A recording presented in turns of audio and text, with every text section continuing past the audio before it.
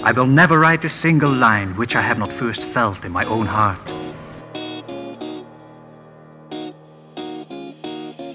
He'll teach you everything.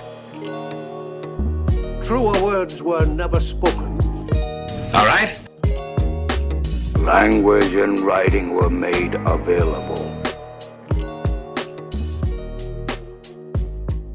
I'm writing this down. This is good stuff. So, I'm John, and you're you, and it's 3:31 in the morning, and this is John Helps You Write Better, so I guess we gotta get up and write better? Yeah, let's go. Hang on. Let's all get some caffeine. I'll meet you back here in 2 seconds. Now, you're probably saying to yourself, John, why the hell are you telling me you're recording this at 3:33 in the morning? And that's because it is 3:33 in the morning, and that's because I am awake. I did go to bed. I have slept. I'm just up early because there's a lot of stuff to do, and I want to get this done. And if I don't do it now, it's not happening, and then obviously you wouldn't be listening to it. So please understand that at the time you're hearing this, I've been working for several hours on several different things, and hopefully I have remembered to stop and put gas in the car. So anyway, today's topic, today's quick little note is more of a question I'm going to pose to you that I don't expect you to have an answer for right this second, but I need you to chew on it. I need you to think about it because it's important and because it's been bugging me since I saw the article fly across social media. And that's this. Is writing a book, whatever book it is, whatever number book you're writing, whether it's your first book, whether it's your second book, whether it's your 10th book, no matter how you're publishing it, whether it's self-publishing or traditional publishing, or not publishing at all, that's also an option, is writing your book, creating it, crafting it, thinking about it, shaping it, organizing it, all the bits and pieces we're doing, all that stuff. Is it impacting your mental health negatively? Now, I don't want to give you this sense that it's impacting you only negatively, because maybe, possibly, it's also equally impacting you, or maybe unequally impacting you positively. But when you think about how the book makes you feel, when you think about the writing process, when you think about how it's going, when you think about what the next step is, what the next to-do list contains, the next 2, 3, 4, 5 things you need to do around the book, are we talking positive mental health contribution, or are we talking negative contribution? Are we looking at, oh man, I'm super hyped to, market this book. Tomorrow's my publication day. I'm really jazzed about it. It's going to be a great Tuesday. I get to write a scene where 2 characters talk to each other. Or is this going to be a situation where it's, oh God, everything's a problem. This is a mess. What am I going to do? How do I make this work? I'll never be done. Everybody's better than me. Like that. Where do you fall in this debate? Where do you fall with this question? How do you wrestle with it? How do you get your head around it? I don't think there's just one answer, and I don't think there's just one right answer.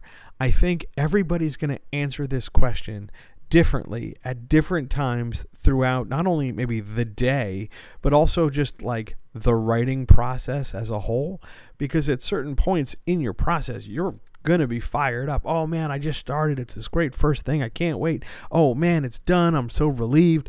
And then anywhere in between, or even in those spaces, you're also going to have moments of just absolute frustration and absolute fear and anxiety, but also joy and satisfaction and pleasure and interest and tiredness and eagerness and a whole bunch of other nisses and issities. And I don't think any of it's wrong. I don't think any of it's bad. I don't think it's supposed to be all positive or supposed to be all negative, because nothing in life is all positive or all negative, despite all my best efforts to make the world truly and only a better place, or truly and only a positive place. There's bad stuff. It's going to happen. Not everything can be 1,000,000% special, and when everything is special, then nothing is special. So there are going to be times where stuff just isn't so great, and we have to live with that. I'm thinking about this article today. I'm thinking about this a lot today because I'm looking at my to-do list for the next 2-3 days, and I'm looking at what I want to accomplish. I'm looking at what I could accomplish. I'm gauging my energy level. I'm doing all those things we do when we sit down and say, okay, here's the stuff that needs to happen. And I'm feeling a mixture of things as I do it. Some of these things on my list are rad as hell. I'm going to watch some cool stuff for Patreon. I'm going to talk into this microphone for you guys. I'm going to do a lot of cool shit. But at the same time, some of these elements on here are atrocious and I don't like them. I'm going to aggressively floss. I'm probably going to feel terribly lonely. I'm going to feel completely stupid. I'm going to feel cut off and disconnected from other people. I'm going to feel like I'm babbling in a foreign language that no one can understand.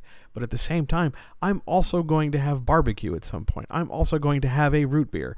There's loads of positives amid the negatives. So how do I figure out the overall tint, the overall color? Do I say that, that root beer is going to save me from the 15 negatives I feel about the 19 items on my to-do list? Is it down to the one iced tea? It's Mexican. It's awesome. This one iced tea I'm going to have, is that going to offset the fear I have about, oh God, I have to start that new thing soon? How do I determine it? How do I know what it is? How do I figure that out? I've talked to a lot of people. I've talked to a lot of therapists. I've talked to a lot of writers, and everybody agrees that there is no one single answer and that there is no one permanent answer, even if there were a single answer. Everybody's journey in this, everybody's path in this, everybody's effort in this, doing whatever it is they're doing however they're doing it, while some paths and some efforts might be more efficient or might be more detailed or might be more personalized. There's truly no wrong way. There's truly no all bad, always fail, always crash and burn strategy.